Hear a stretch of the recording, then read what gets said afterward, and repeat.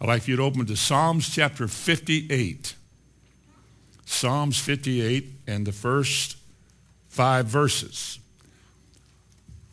On my little vacation foray this week, in the several discussions that Brother Guthrie and I had driving down the road, people can say something that triggers a thought, and you get to thinking about things. So in the lull, the conversation, I was thinking about something just that popped in my mind, and it had to do with self. And I thought, there's been a lot of sermons on self, a lot of talk about self and crucifying self, and we've heard a lot of that in the church.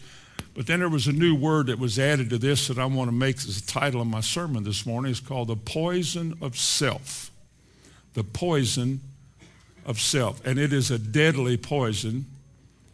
Many people have been injected with a lot of it, and I don't know how a lot of people will ever get rid of it, because there's only one way to get rid of the poison of self, only one prescribed way. But I began to thinking about, in my mind, before I got the title, of all the examples that I have seen of self in so many people. Selfish people, or self-serving people, or self in people. And how it has corrupted them and made them in some ways uncomfortable to be around, or arrogant or proud or cocky, or kind of people you can't get to know, or people you can't deal with. Or you see them in rock concerts or church buildings. It's people that are difficult because they promote who they are, and they want that to be promoted wherever they are. And it's a deadly thing, because it keeps God from bringing into your life that grace and peace and joy that he promises. It is a real deterrent to spiritual things. It's called self. And I want to talk this morning about the poison of self. Let's begin in Psalm 58.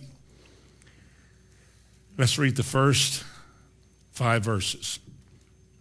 Do you indeed speak righteousness, O congregation? Do you judge uprightly, O you sons of men? Yea, in heart you work wickedness. You weigh the violence of the earth with your hands, or your hands deal out violence, or your hands are full of cruel things in the earth. Notice verse 3. The wicked are estranged from the womb. They go astray as soon as they are born, speaking lies. Now, you want to remember this verse, because we'll refer to it, or in principle refer to it after a while, that the estranged speak lies from the womb. You're not born okay, you're born not okay. And your not okayness, is that a word? And your not okayness begins to be evident the older you get and the more you speak and the more you talk, and the words you say begins to describe what really is inside of you, in the heart, he says there in verse 2. So the wicked are estranged from the womb. They go astray as soon as they be born, speaking lies. And notice verse 4. Their poison is like the poison of a serpent. They are like the deaf adder that stoppeth her ears, which will not hearken to the voice of charmers, charming and so forth. You know what snake charmers do? They control the snake. But there is a kind of a attitude, there's a kind of a character that is settled in the people that is not teachable or persuasible. They can do things with their heart and make it appear they're okay, but on the inside, as Jesus said about the Pharisees, outwardly you appear righteous unto men. You sing the right songs and you do all the right things that you should do as a spiritual person, but on the inside there's nothing spiritual except a dark spirit. You do a lot of wrong things, but you confess your right things. But he said they go about speaking lies, and he said they're poison. And I think, what is meant here by poison? What is meant by poison? Is it not the representation and the presentation of yourself to other people, which presentation has a corrupting influence on other people? Something in me is corrupting you, or something in you is corrupting me. It's poisoning me. There's a kind of venom that comes in that, well, I'll give you a definition, a good English definition of poison. It's an agent or a substance that when injected into tissue or to something causes death or impairment or injury. And it usually kills and destroys. That's what poison does. Is it possible that a human being living and walking in this world is being destroyed as he lives or she lives? That the corruption is just continuing to gain ground in a person's life until they're no longer fit for heaven or that they're no longer useful in any way to God. Is there such a thing as God giving up on somebody? There is. God gave them up to their vile passions, he said once. It's a terrible poison, and yet most people don't recognize it. Because we're so used to the way people are and the way we are and the fits and the moods and the attitudes. And we see it everywhere on the TV. We see it with popular people. We see athletes walking around with a bad attitude. Look at me, I'm somebody. And we see that so much that people emulate that. They think that's the way you're supposed to be. And they're being poisoned by it. Because everything about that is anti-God. Nothing of that is promoted by the Lord. God must judge all of that. Now, it is for us to give heed to what God is saying so that we don't get caught up in this thing and accept stuff that's going on like, well, that's just the way life is. But something that destroys or something that is harmful is what poison is. Now, let me give you a spiritual definition of poison. Spiritually, poison is that influence which, when introduced into the life, causes decay, impairment, moral corruption, and finally, judgment. Do you all believe that God must judge wrong? Do you believe that? Do you believe that God is obligated to judge sin? Do you believe that God ever turns his head when we allow ourselves to do wrong, talk wrong, think wrong, or act wrong? Do you think he turns his head and says, well, they can't help it? Do you think he does that? Or do you think God is a righteous God who must judge unrighteousness? He is. Don't y'all respond to me this morning because I think I'm doing all right. But God has to judge sin. If we're being influenced to do things and thinking, it's not so bad, it's not that bad. Next thing you know, it gets worse and it gets worse and it gets worse. It's like poison. It begins to seep into your system. It begins to impair you spiritually to where things once were so clear and so easy to receive. Now, I don't know about that. Well, that's his idea. Well, come on now. That's too nice. That's too, And you start talking that way because of the effect of poison. Self doesn't want to die. Intelligent people don't want to admit they're not altogether intelligent. People who want to impress other people with themselves do their very best to make you think more highly of somebody than you ought to. Because that's self. That's what it does. You can't say, well, I don't know. Because you're supposed to know. Don't people look up to you as some great one? Aren't you supposed to know? And you get to the place where you're not even real anymore. You're being a hypocrite. You're living a life that's not even honest. Because that's what poison does in a person. It impairs the judgment, and it just subdues a life. It takes away all the realness of what it should be. And you become something that God must judge. Now, I want to write on the board here because the second definition is about self. The poison of self, poison being this ingredient that corrupts. Well, self is you, me, myself. We look in a dictionary to define self, it just says me. I'm what's corrupted. I'm what the devil's after. It's self, it's me, it's simply what I am. Now, let me draw something on the board here to make this as clear as I can. We'll use a square here, and we'll put in here self, me. When God made Adam, he formed him out of the dust. He wasn't Adam yet. He was just a figure. When God breathed into Adam, what does the Bible say resulted? Adam became a living Soul. So we'll put here soul. A soul is a me. I'm a soul.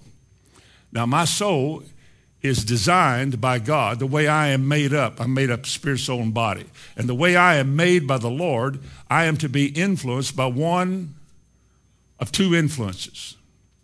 Soul in and of itself does nothing. It simply responds. Sometimes this soul and self, these words interact, the word with life, same word in the New Testament, and you'll find the word heart. As a man thinketh in his heart, well, the Hebrew word is soul. As a man thinketh in his heart or within himself, so he is. And sometimes the word refers to the intellect, or it can refer to the mind, though it's not the Greek word for the mind. It implies the mind, as a man thinketh in his heart. Well, the heart thinks. It's a bunch of words that describe the same thing. So I am a living soul. I have a will. And this part of me that's called my soul is what makes me willing to be influenced. Now, there's two influences in this world. There's only two. You know what they are, God and the devil. Good and bad, you want to call it that. Turn to 1 John 2 and look at verse 16. One influence is the influence of the world. I look at the world. I can see it. I hear the world. I listen to it. I live in the world. I'm a part of it. I order so much of my life after what the world gives me, the way I dress, to be accepted, to be cool, or if I'm insecure enough to dress like a freak of nature so that I'll be noticed and at least I have attention. Or to dress in some indecent way so that you can say to the goody two-shoes in society, hey, this is in your face. That's why you dress with your pants down showing people your shorts. It's an in-your-face corruption of a character. Because God never made anybody to act like that. Nobody was ever made or led by the Lord to look like that, dress like that, or act like it. Nobody.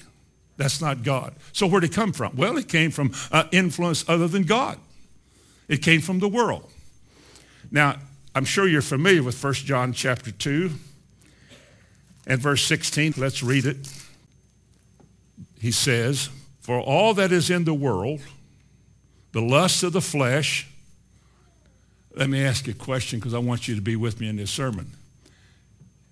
Is there a lot of lust, fleshly lust today? Don't ask me all at once because, I don't want you shouting me down, but is there not in this world as we live right now a great emphasis on lust? Amen. Get it, have it, do it, be there, try it. You dress for lust. You act for lust. The advertisements are all about lust. What product can you sell without some shapely dame on there to incite lust? It's the world. It's the way the world works. It works that way because of this. There is one thing about you that the devil can attack, and only one thing, and that's your soul. The only way the devil can get into your life and corrupt you is through the soul, because that's where your will is. We all have a will. We all live by choices. We make choices all the time. What you eat, what you drink, where you go, how you act, who you're with, who you avoid. It's a choice. Now, we make choices sometimes because the world gives us a choice. We want to be like the world. We want to act like the world. We want to look like the world. And we buy that smelly stuff so we'll smell like the world. Everything is about the world. It appeals to one thing. It appeals to the baser nature of a man. It's his soul or his flesh. And it gives him something to think about. And yet here's what the Bible says about that. He says, all that is in the world, the lust of the flesh, the lust of the eyes. Listen to me, isn't that why there's a lot of unnecessary debt? Isn't it greed and lust? Somebody else got it. Doesn't cost them much. Why shouldn't I have it? Well, you can't afford it. Hey, what's the bottom line? I can't afford it. There is a kind of spirit today, a greed spirit, a lust, and I want it now spirit that causes people to spend money they don't have. They act like the government. And you're spending money you don't have because you're made to think, because the world has trained you to think that way. Why shouldn't I have it? Hey. And there's little restraint. Very little, as the Bible teaches, self-control, because self is out of control. And it's poisoning people's lives. It's poisoning families. It's poisoning marriages. It's poisoning the educational system. It's poisoning the whole world. The whole world lies in darkness. And you can see seething in all of this darkness is this lust to have and to get and to do and to be. Because he mentions it, thirdly, the pride of life. And he ends that verse with saying this, none of these things are of the Father, but are of the world. So all of this stuff that you see that appeals to the corrupting of you, the corrupting of self, comes from the devil. That's one influence. Now, the only other influence there is God. And yet, when a man goes astray, he is estranged from God at the womb. He becomes, as the Bible teaches, dead in trespasses and sin. Now, if this part of your life is dead, if the spiritual part of your life is dead, then what are you? You're a living dead person. You're dead. Aren't you dead in trespasses and sins? You are. You can do absolutely nothing about this. You can get convicted because you made a mistake last night. You messed up. You shouldn't have done it. Boy, you did. You messed up big time. That was terrible. And so you feel bad because you're made to have feelings. You have a mind. You have emotions. You feel bad about that. What am I going to do? Well, go to church.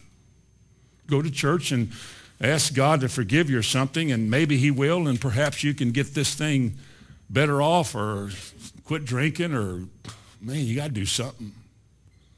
So a man without God can feel bad about what he did or what he's doing, but he can't stop doing it.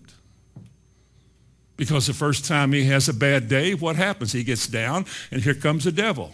Well, you had more fun the other way than you're having now. Look at what you're missing. Look at all the stuff out there.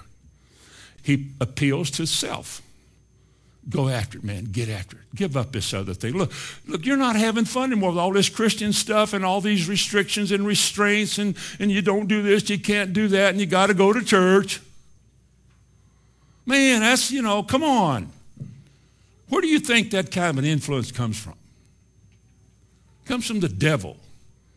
It's something that the devil does. Why? So he can control and promote himself in your life until you become really a dead person living for the devil. You're serving the devil. Romans 6 says so. Whoever you obey is whom you're a servant of. But you don't know that, and you come to church and somebody tells you that, and then you get offended. What kind of church is this? He told me that I'm of the devil. We all were. We all were. Our master one time was a devil until Jesus rescued us. And when he introduced us to him by teaching in the Word, we were offended at that because our mind had been so trashed by the devil that it's hard for us to let this light shine in. If you've been born again, if you've been made a new creature in Christ, and this part right here has become alive. It was dead at one time, but now it's alive. There's something in you that came from heaven itself living in here. You are a new creature. You will change, and you will walk the right way. And if you don't, you have not been born again. We have allowed ourselves to think that everybody that goes to church, smiles, dresses up, and looks good is born again. That's not true. The evidence is in the life. It comes right down to the choices that you're willing to make. God said, this is the way, walk ye in it. All this fun over here you think you're having has to die. You got to get rid of it because God's going to judge it. So what are you going to do with it? All your buddies are going to come around and talk you out of it. Oh, come on, man.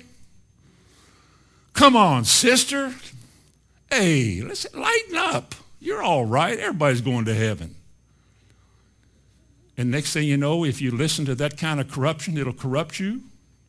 and that poison comes seeping back into your system, and you lose it. It's as easy as standing here this morning. It's that easy to be corrupted by things in this world, people in this world, the choices you make. But look at what God said. Turn to Romans 8. All that is in the world, the lust of the flesh, the lust of the eyes, and the pride of life, is not of God, is not of the Father, but is of the world. Now, this is what the Lord says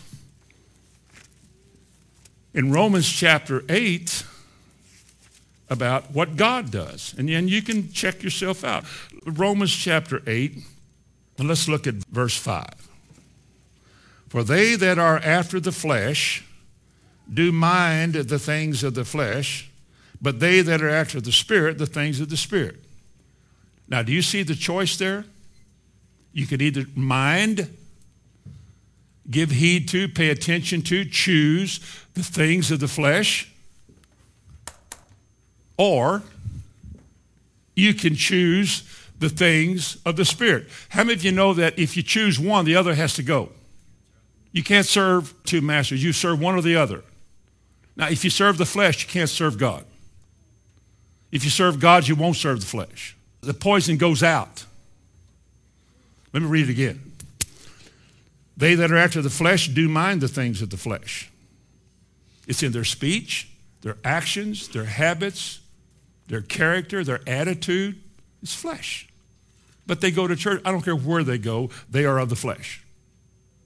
The judgment is not based on feelings. The judgment is based on observation.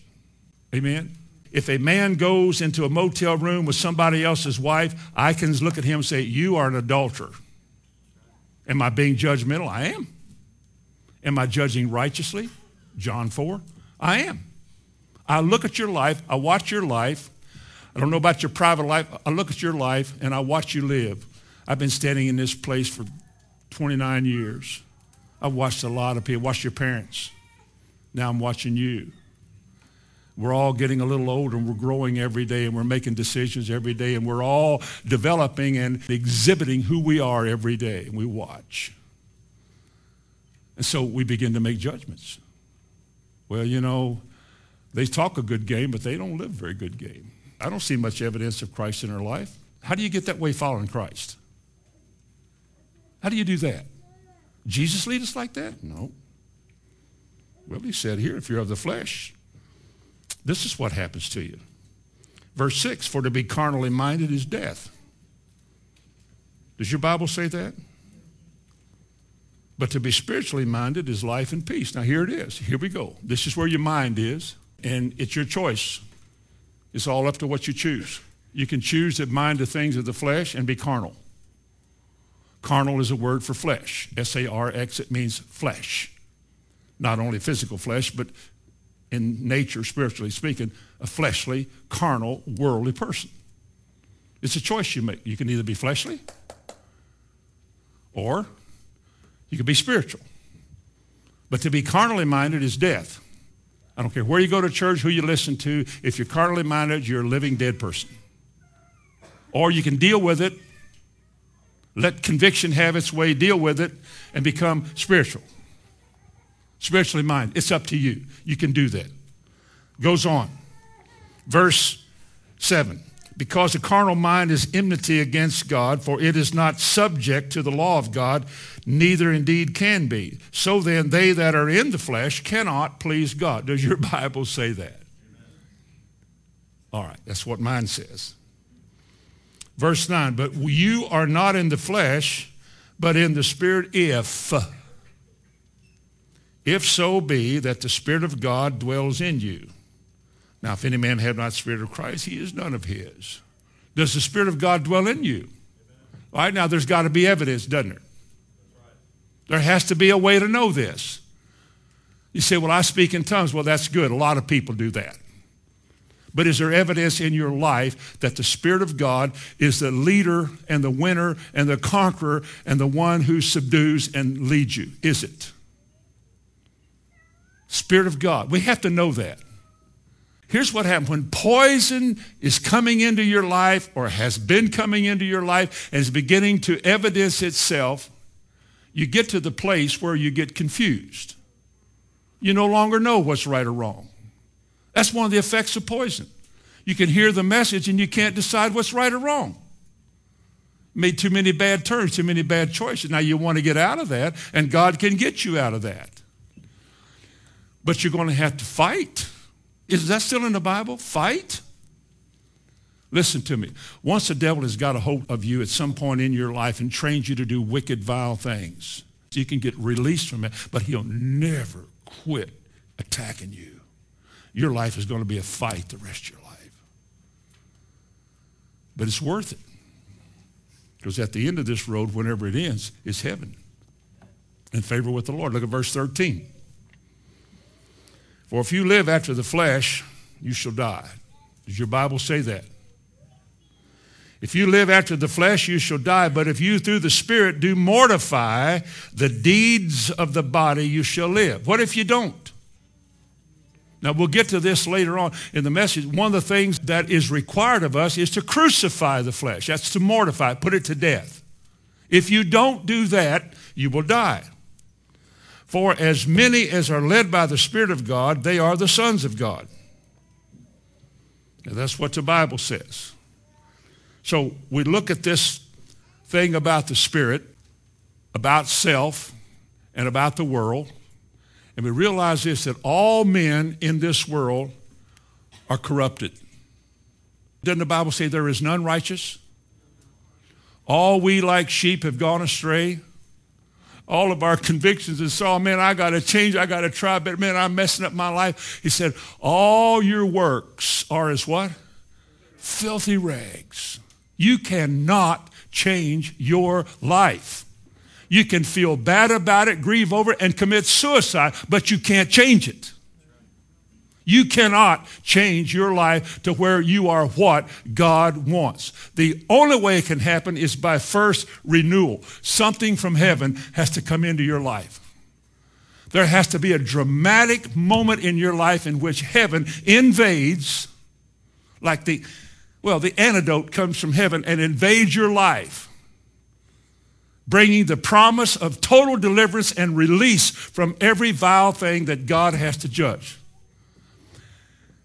Every sin you've ever committed, all the corruption that has been in your life, God is willing to forgive you of all of it as though you never did one thing. But here's the deal. When he comes in, when Christ comes, you're no longer a selfish person because you have now been bought with a price.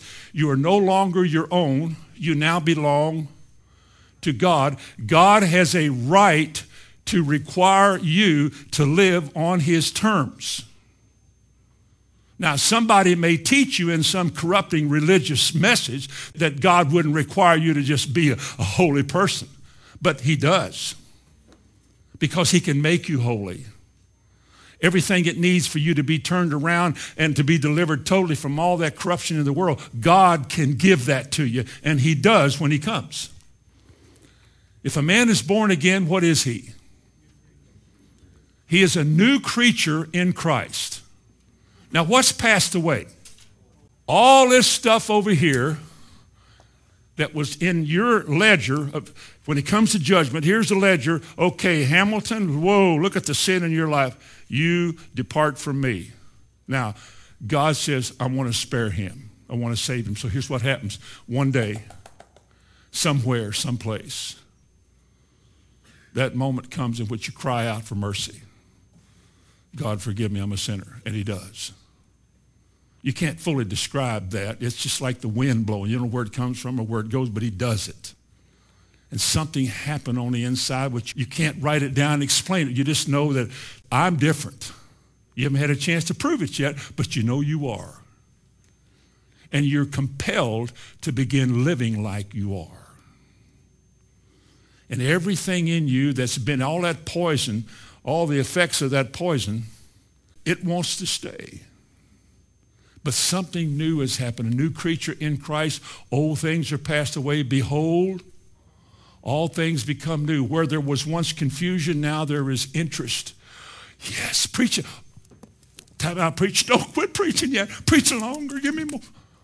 It's no longer just sitting there and say, how much longer is he going to talk? Man, I'm hungry. Something happens to your nature. You're different. There's only one thing in life now that brings any kind of true, deep, honest satisfaction, and that's God and what God does. And nothing greater I can think of that God will ever do than to open your eyes to see truth, because truth is an antidote to the poison of this world. It's how you get rid of it. It's how you mortify the deeds of your flesh. And you become this new creature in Christ. It is now you being willing to respond to God. And the devil never quits tugging. Temptations never stop coming. There's never a time that the devil doesn't try to get you back. Always pointing out your weaknesses and your flaws. You're not worthy. You're not good enough. Look at you. Look how bad you done. Look how many sins you committed in your past. I've had that stuff thrown at me so many times. The first time I ever spoke in a church was on Layman's Sunday, about a year after I got saved in a Christian church. And up there speaking, looked out that morning because it had been announced. A couple of old girlfriends were there. And I'm doing good, and I look out and I see one, and I go, oh no. Then your flesh, all the vile things you used to be, they remember. And how now can you stand here and act like that's not there anymore? Oh, but you have to fight it. Why wouldn't the devil do that? Why wouldn't he give you a flashback? Why wouldn't he tell you you're weak and you can't handle it? That's poison. Why wouldn't he introduce poison into you that says you're weak and you can't and it's impossible? Well, you are in a sense, but God makes everything possible. He's your strength. Be strong in the Lord and the power of his might. A spiritual definition of this thing right here called self is that part of my character which has been corrupted, and God must judge unless it's crucified. I must crucify my flesh. Would you turn to Matthew 16? Because if I don't, well, like he said in Romans chapter 8, you'll die. Well, isn't that kind of narrow? It is narrow. How narrow was the cross of Christ? How narrow was the price of your redemption? I wish for a moment or two we could have been there. Just to watch him being drugged down through that little, I was there not long ago, that little narrow way called the Via Dolorosa. It's not very wide, it's a little street. And the throngs of people yelling and shouting and spitting on him and fraud. Like Isaiah said, we esteemed him stricken, smitten of God. Anybody that would say he was God deserves that. That's what people said. He's a fraud. A son of God. Now look at him. He's going on the cross. He's bloody, beaten. They've been smacking him in the face, pulled his hair out, got a thorn on his head. I saw some of those thorns over there too. They're about that long. And you can imagine taking a staff, a reed, and taking that reed and smacking somebody over the head with that thing with the crown with thorns on his head, and they go down your skull. They just go back into your skull. I cannot imagine the kind of pain and torment. Plus you're bleeding. Your back has been beaten with 39 stripes. And every time if that cross moves on your back and hits one of those open places that was beat, you can only try to imagine the agony of it.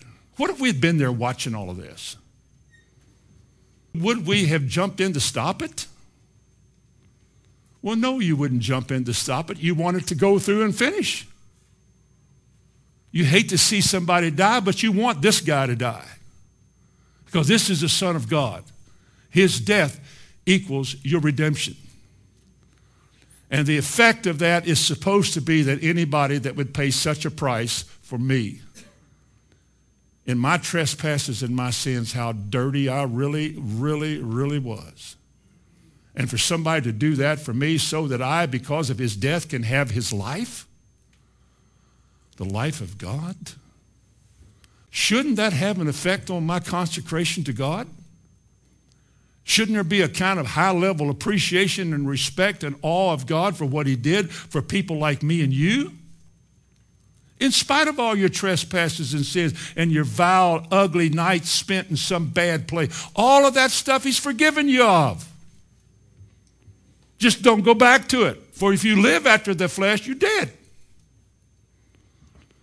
God, show me what Christ did, what it was all about. Oh, Lord. Why me? Are you in Matthew 16 yet? Look at verse 23. I'm sure you're familiar with this.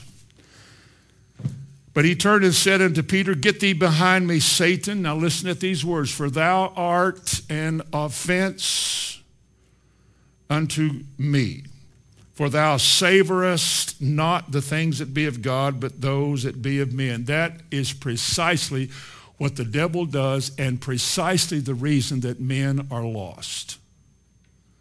And precisely the reason why church members don't have a testimony. Because they savor, or they have a mind for, a leaning towards and a desire for the things of the world. And some preacher has said, well, that's okay. You can do that. I mean, God ain't going to judge you for that. Well, he will. Doesn't your Bible say that? Let me read it again. Get thee behind me, Satan. Devil, you're an offense to me. For thou savorest not the things of God, but the things of the world. Savorest. It simply means to set your affection on. But it's a willing choice that you make. I want to look like that. I want to go there, have that, be that. I don't care what I have to do to get all of that. I just want to get it. If the preacher wants to use a congregation to get a bigger church, then he plays the role. And you want the thing to grow, get it bigger, bigger, bigger. Some other church will hear about you and how your church has grown, and they'll want you to come to their church. And after all, the preacher's for sale. He's for sale.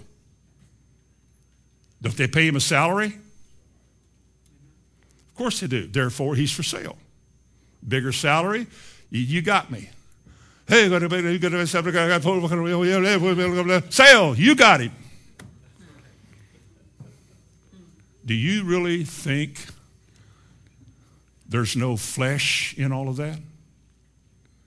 What you're seeing is not what you get. You're seeing an act, a show, a hypocrite. Somebody who plays the role, presenting himself as something they're not, because his whole goal is bigger, better, and brighter, and using you to get there. And you thought you were loved. Happens all the time, but people are used to it. It's self. This preacher has been poisoned by some system, by some philosophy that kind of tells him this is okay. After all, do your best in life and get what you can. That's not God. None of that's God. Not a bit of it. That's not the way it works. But he said, if I can go on, verse 24, then Jesus turned and said to his disciples, if any man will come after me, let him deny himself, take up his cross, and follow me. Now, that's going to cost you your whole life. But here's the deal. Whosoever will save his life shall lose it. Does your Bible say that? And whosoever will lose his life for my sake shall find it.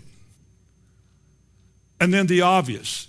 What is a man profited if he shall gain the whole world and become a star, a major league NBA hero, and leaves God out of his life except a testimony before a microphone? I just want to thank God. Do you really? It's like the announcer who just used some bad words time before and said, well, our prayers and thoughts are with you. And I'm thinking, who are you praying to? Your prayers, what prayers? Who do you pray to? Do you pray to God? You don't even know him. Nobody talks like that and knows God. God doesn't have people that talk like that. God's people don't talk like that. They just don't do that because something inside of them checkmates all of your sins, and you just don't do it. Oh, you may think it. I don't know how many times making a point in my life ministerially, there's been a bad word popped in my mind. I thought if I could just use that word, I could make this point. But I know you can't do that, so you don't. Now, I have heard preachers use that word in sermons, and I thought, boy, that's a shame. They have no more regard for what is right and pure in the place of the holy, as we call it, than to talk like that. There's no excuse for that. But he said, what do you profit, any of us? Oh, you won the lottery and had $60 million. What are you going to do with it? Well, I'm going to give money to this. What if you give money to somebody and it corrupts them and they die and lose their life because of that money? Greed's killing a lot of people. One of the worst things that could happen to you is win a lottery. What are y'all looking at? A simple walk with Jesus is a walk of riches. Because the one thing you have that you cannot buy is peace. Peace and joy. The kingdom of God is not meat or drink. It is righteousness, peace, and joy in the Holy Ghost. A simple life where everything that you have in your life is determined by how God leads you and influences you. He leads some people in the business world to do that. He leads some people in the church world to do this. But if we're all led by the Spirit, we're all the sons of God, accomplishing his purposes in various ways in various places. We're not all the same, but we're all going the same place if we're Christian. So the question is, in verse 24, after he talked about savors not the things that be of God, he said, there's three things you got to do. You have to deny yourself. If you're going to come after Jesus, you can't go with the world. You can't bring the world with you. You can't serve two masters. You got to let go of the world. You got to deny yourself. The word deny means to deny utterly. It means to abandon. Listen to me. How can you abandon what you don't know? How can you deny yourself if you really, in your life this morning, if you don't have a working understanding of what is meant by self? Self can hide itself behind good ideas and lofty philosophies and thoughts and opinions, and oh, you're all right. You never deny what it does. How you can be rude and indifferent and unkind, unclean, porno, sex, wrong things you look at, the lust of your eyes. That's self. And you do that while you're in a church context. It's how the world works, and it's how easy it is to fall prey to that stuff and eventually lose interest in God.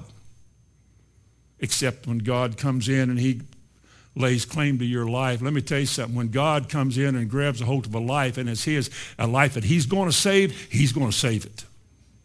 Philippians 1:6, he that hath begun a good work in you, what will he do? He'll complete it. Don't I have anything to do with it? Of course you do. And he'll lead you to where you make the right decision so that when it's over, he'll say to you, well done, thou good and faithful servant. You're going to be faithful. I would be very concerned this morning. I challenge myself, and I do. God knows I do. If my life is not lining up the way it should, I'd be real concerned this morning. Didn't Paul write one time to judge yourself, to see whether or not you're in the faith? 2 Corinthians 13:5, judge yourself. Now, we're good at judging everybody else because that's what the flesh does. Do we ever judge other people? Look at her. She thinks she's so cute. Her figure's not half as good as mine. You're fleshly. You're fleshly. Well, look at those shoes. Look at that. Their colors don't even match. Look at that belt. That's a gold buckle instead of a silver buckle. What's the matter with him? You're in the flesh. You're trying to appeal to people instead of God. How hard it is to be the opposite of fleshly, and that's humble. How hard it is sometimes just to say, I don't know. I think I've learned that recently. I just begin to check myself. Every time something would come up, a question was asked, what's that growing out there? Oh, that's probably blah, blah, blah, blah, blah, blah. Then I'd stop talking, and then my mind would say, how do you know what that is? Well, I really don't. Then why are you saying that's what it is? You don't know what it is. If somebody asks me something, I just say, I don't know. Do you know anything? I don't know. How hard it is to be honest. How hard it is to be yourself. Just a Christian person walking with the Lord. How hard it is not to try to interrupt a conversation to correct everybody. How hard it is. How your flesh wants to be shown and seen and to impress people. How hard it is not to do that. But yet there's something about God and meekness and humility which puts you in the shadows. Better to be seen and not heard. To put a watch before your mouth and guard the door of your lips, lest you sin against God by speaking things you know nothing of. How hard it is for us to humble ourselves under the mighty hand of God and say that God and his word are right and I'm wrong. How hard it is to admit that we have made mistakes. I shouldn't have done it. I shouldn't have gone there. I shouldn't have said that. How hard it is for us to admit that we're not where we ought to be, doing what we should be doing, or saying what we ought to be saying, or whatever it is. Because that's to admit wrong. And yet you can never be right until you admit you're wrong. Humble. Meekness. Blessed are the meek. For the meek shall what? Be beat up. No. Blessed are those that are humble. Blessed are those that are meek. Blessed are those who esteem others as better than themselves. That's the Christian way. Well, how's anybody going to know I'm cool if I do that? Who told you to be cool? Who told you to impress other people? Who told you that you're supposed to be somebody? Who told you that you're supposed to present yourself and promote you? Who told you that? Actually, I think verse 24 says just the opposite of that. You deny yourself. Doesn't it say that? You deny yourself. Isn't that what Peter did to Jesus? Didn't Peter deny knowing him? I don't know who he is. Even used profanity. Cursed. I'll tell you another way where this word deny is used. Very serious way. Jesus said, if you deny me before men, I will deny you before my Father. If you set me aside in your life and you're unwilling to be my way about it, do it my way, then I will profess before the Father, I never knew you. That's bad. So it is better to humble yourself, undo yourself from self, and say, I am a corrupted, messed up individual. My brain has been trained at this time in my life. 28 years, I have learned to be what everybody wants me to be, and I have obviously been miserable and uncertain and insecure and all of that. That's the effect of that poison.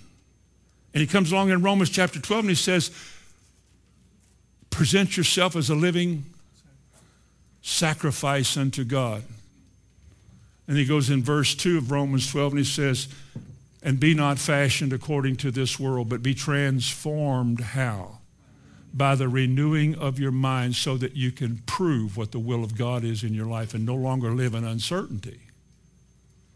It's a choice you got to make. You got to come to that place where that's what you want to do.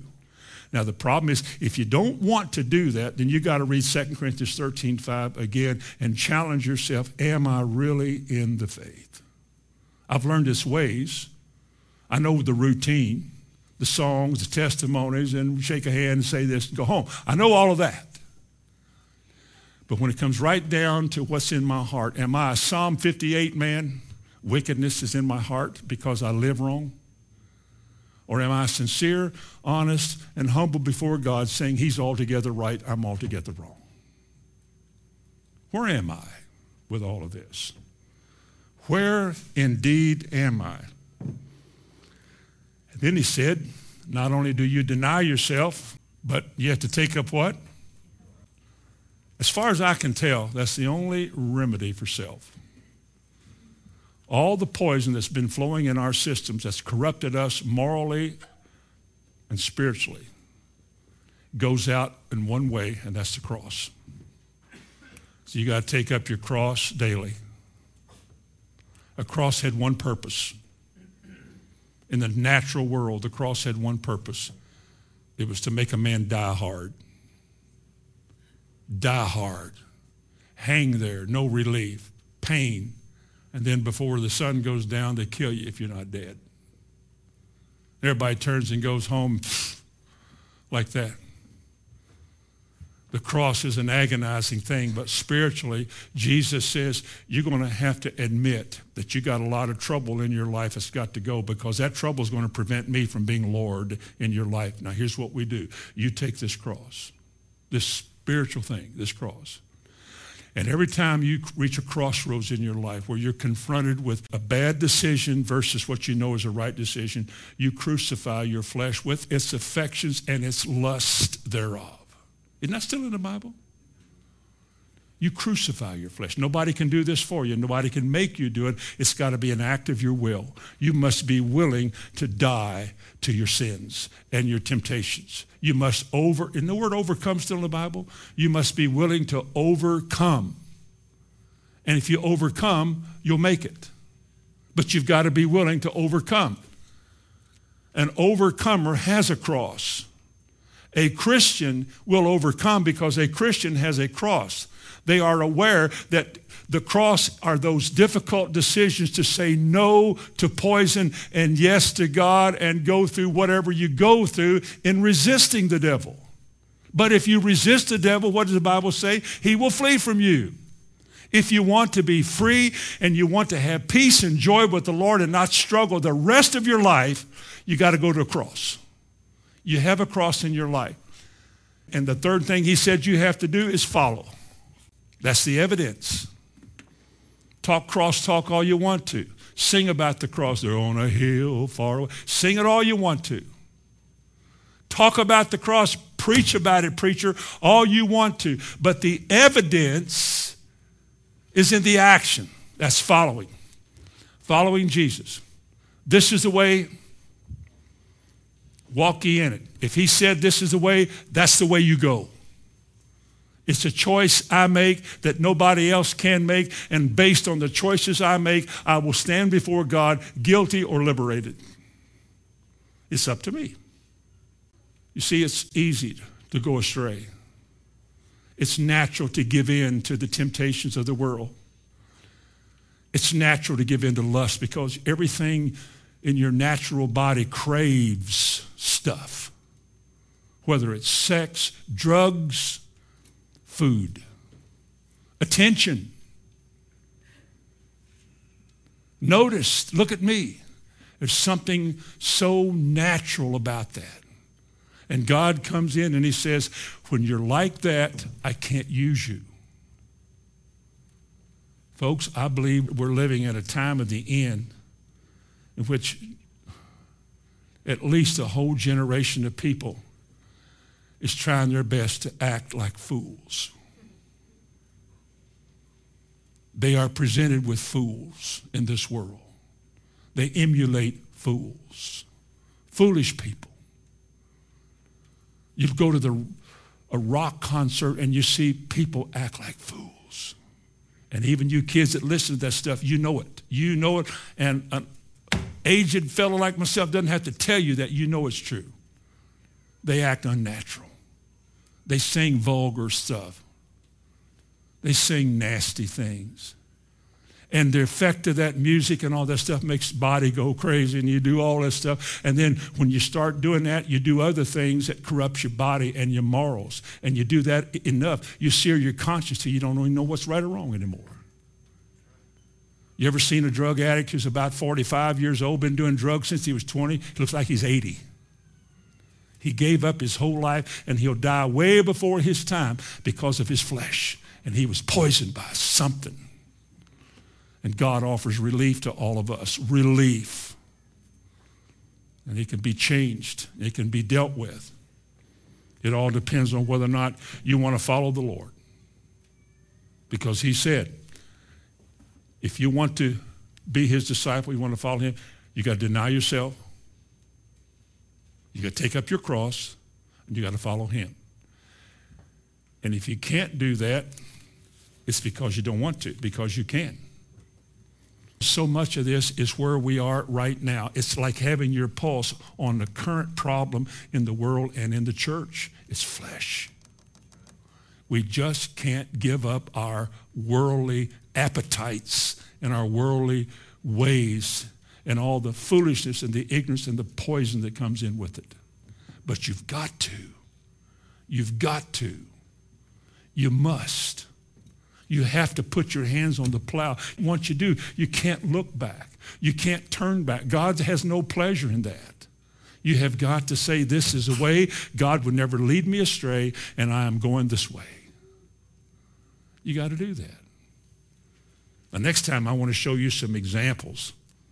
Boy, there's so many examples of self-will, self-sufficient, self-serving, self-seeking, self-confidence, self-pity, self-centered, self-interest. Everything God must judge is what typifies so many people in this world. And yet it's promoted by the books of the millionaires and the well-to-do and the prosperity people. They promote this very thing. Be what you can be. Doesn't the Army say, be all that you can be? There's nothing wrong with that in the right sense. But you say, I am going to make myself and I don't need help from nobody, then you got a problem, brother. Because I'm not sure God wants you to act like that. I'm not sure that's your way in life. Somebody told you it was, and therefore you want it because of the image that's projected out there. When you get there, man, you're bad.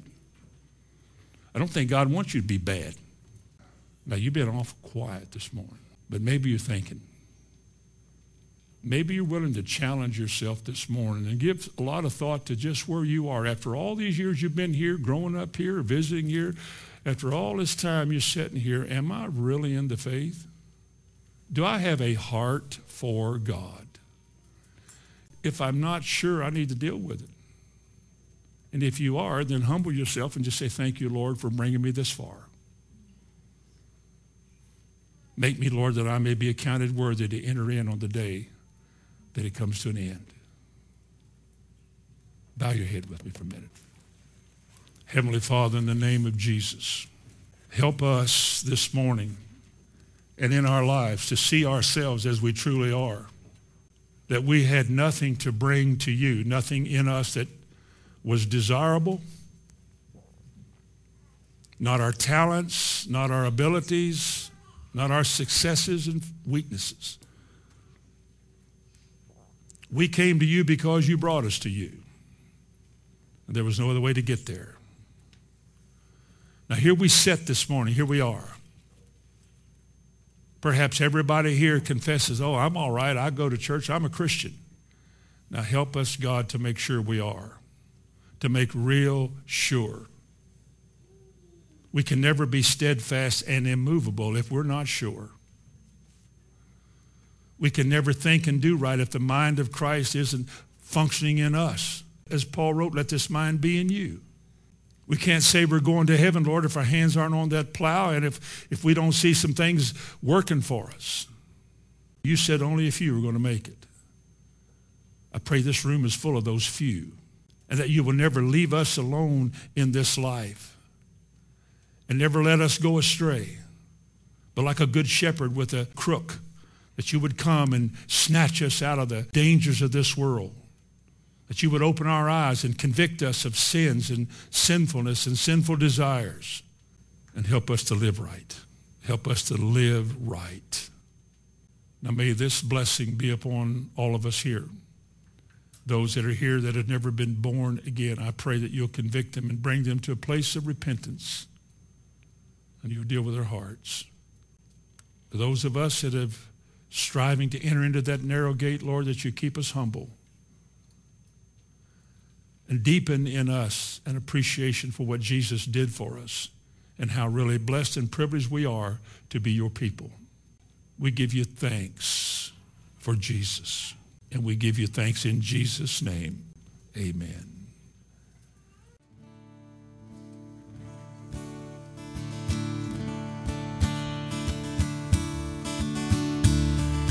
Oh, I am crucified with Christ, nevertheless I live, yet not I, but Christ lives in me. And the life that I now live, I live by faith in the Son of God, who loved me and gave himself for me. Who loved me and he gave himself for me, yes he did. Who loved me and he gave himself for me. And the life that I now live, I live by faith in the Son of God, who loved me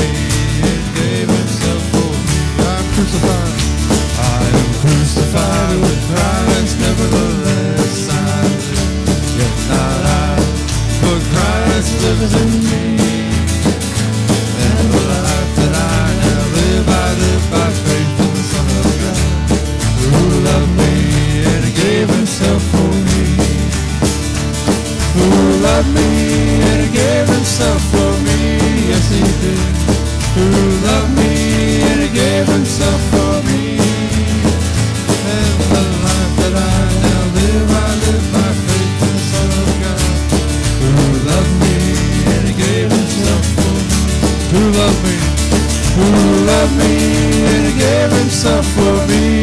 Yes, he did. Who loved me